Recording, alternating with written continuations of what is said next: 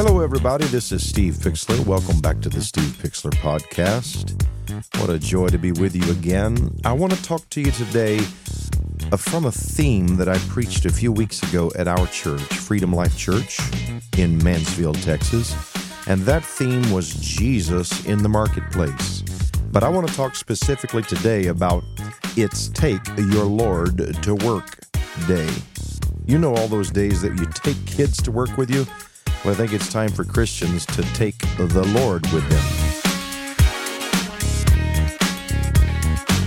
So this theme is really all about learning how to live out the kingdom in everyday life. And this is for believers who understand very well that the biggest part of our life is lived in the workplace. You think about the time we spend with family. Good part of that time we're actually sleeping through the night. And yet a big part of the day is the commute in the workplace, then the commute back home. And so a huge part of our kingdom influence is actually spent in the workplace or invested in the workplace. So I think it's very important if we are to see the kingdom come in the world as Jesus promised. I think it's really important that we think about how the kingdom of God comes in our workplace or how we take our Lord to work today. Now, these themes have all come, Jesus in the Marketplace, and I've been preaching a message called Where Did I Leave My Keys? And all of these kingdom themes have been coming out of Matthew chapter 16. That's where we've been camping for a while. In fact, I think maybe my park permit might be expiring. I've been camped there so long.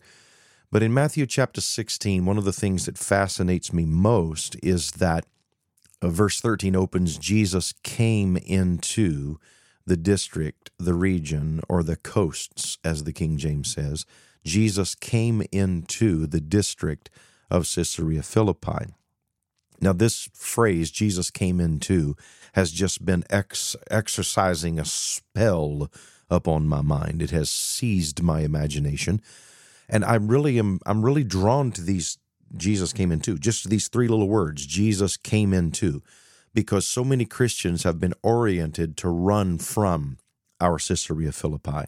We have been trained to believe that the ultimate destiny of the church is to be evacuated, that the second coming is going to come and rescue us from the exigencies, the pressures, the travails, the troubles, the conflicts, the trials, the tribulations of Caesarea Philippi. We have been trained to believe that our prayer should be, Jesus, come and get us out of this awful place. But Jesus took his disciples into Caesarea Philippi. If you've been following this podcast, you know that this is something I've been talking about a lot, and that is Jesus did not take his disciples away to a church camp in the wilderness somewhere. He didn't take them down to hide them in some upper room in the temple complex at Jerusalem. He didn't row a boat with them way out into the middle of the Sea of Galilee or sail on some yacht to an island somewhere in the Mediterranean. Jesus did not flee. He's not an escapist. He did not evacuate. He did not run away from the problem, but rather he brought his disciples, as my dad would say, smack dab into the middle of Caesarea Philippi. Now, the reason this is so significant, of course, is that Caesarea Philippi represents the convergence of the three greatest streams of culture that were influencing and dominating the world of that day: Jewish culture, Greek culture, and Roman culture. In fact, when Jesus stood there in Caesarea Philippi, you could say in some sense he was standing where Jewish culture with its dead religion, Roman culture with its corrupt politics, and Greek culture with its perverse culture were all colliding. Jesus stood right in the middle of all of it and allowed the tsunami of world culture to break over him. And he, the immovable rock, was not shifted, of course, by this assault of spiritual convergence. Now, this teaches us a powerful lesson about what we are meant to do. We are meant to come and stand in the middle of the world: university, workplace, of course, neighborhood, home place, our schools, the PTA, the HOA, civic duties such as being involved in the city council or in your community. In whatever area that you can be involved, Jesus Christ is calling the church to go into our Caesarea Philippi to be salt and light in the world. Now, as I mentioned starting out, the place where most of us spend most of our time, the Caesarea Philippi, if you will, that most of us live in every day, at least 5 days a week and sometimes more, is our workplace.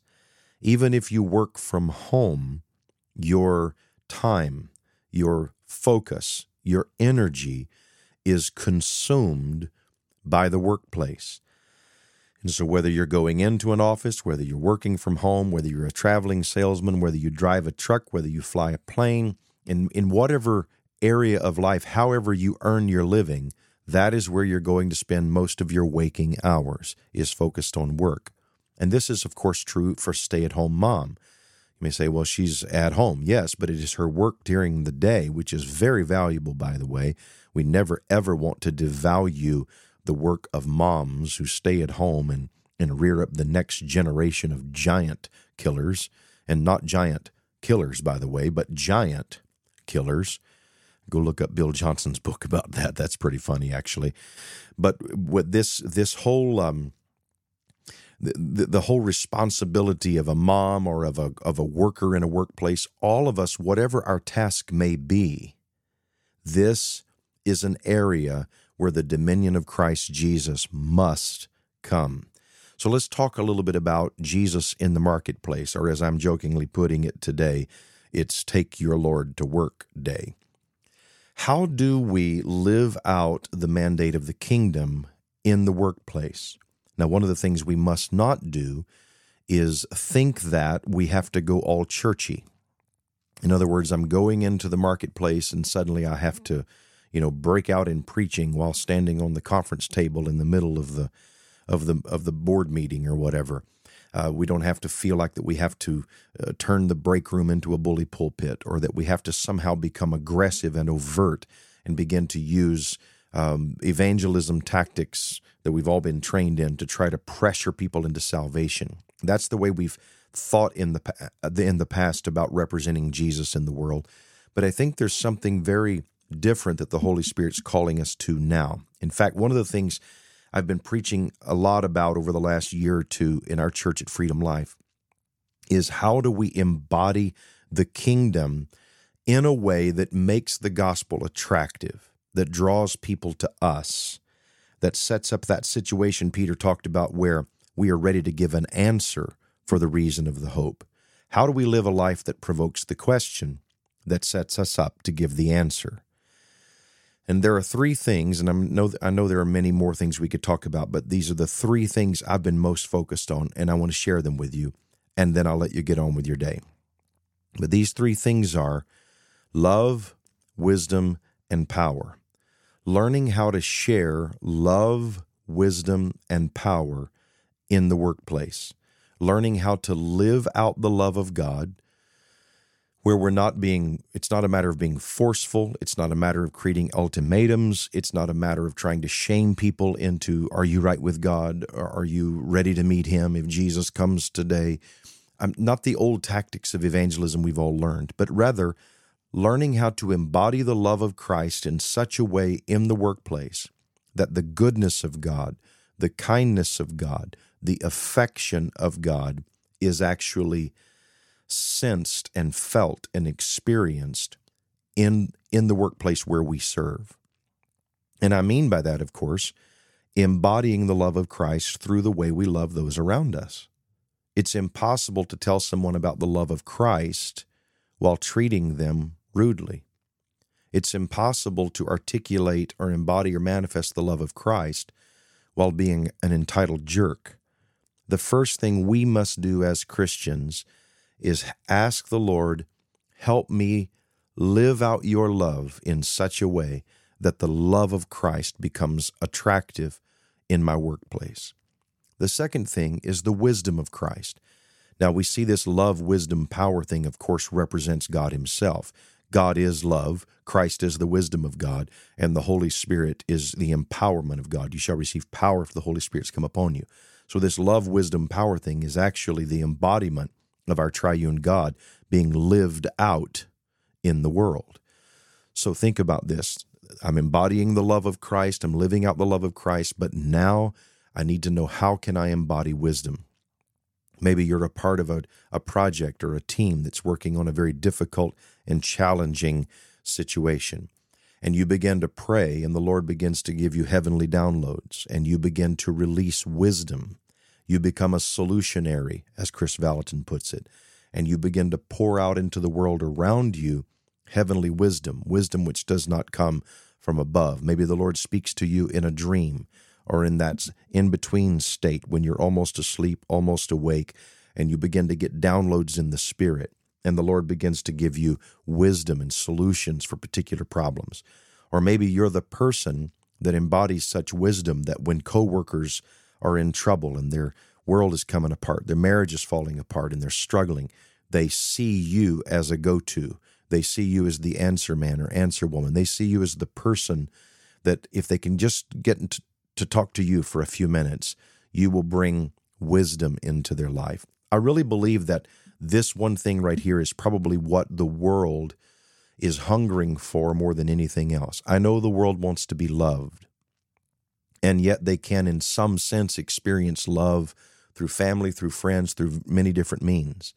But this hunger for wisdom is it can actually only be fulfilled through the wisdom of Christ.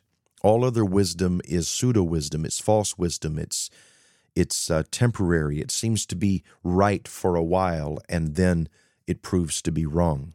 And so if we can become repositories of wisdom, if we can become vessels of wisdom, to where when people come to talk to us, we actually hear the voice of God giving us solutions for them, and we begin to speak prophetically into their life, and we give them words of encouragement that are more than just an attaboy, or I'm with you, man. I'm wishing, well-wishing.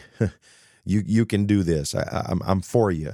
If we can actually begin to pray and let God give us prophetic words of wisdom that would speak into their life, I really believe that we can take our Lord to work today. We can actually release Jesus into our workplace simply by becoming the person with the listening ear, the person who knows how to release the empathy of the Spirit and the compassion of Christ through wisdom.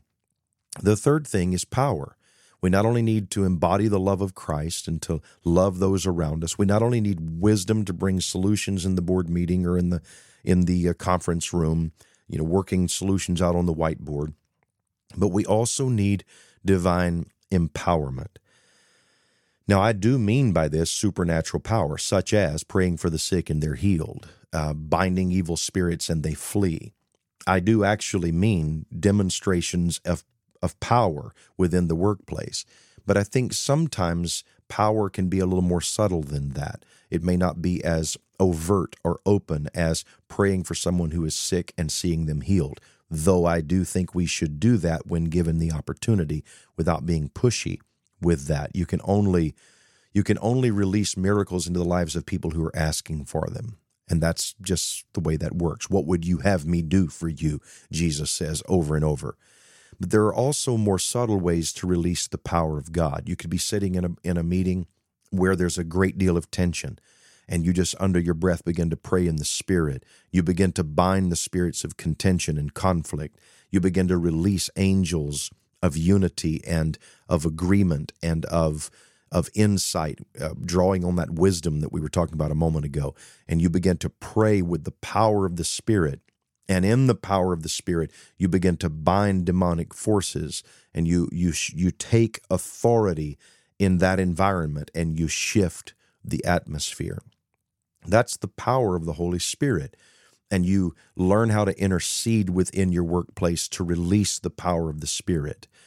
You shall receive power after the Holy Spirit has come upon me, and you shall be witnesses unto me. There's something about representing Christ through the power of the Spirit that will actually make Christ attractive to those around you. So as you think about it's Take Your Lord to Work Day, as you think about Jesus in the marketplace, as you think about where you live, work, and play, ask this question: Father, how can I embody your love more effectively?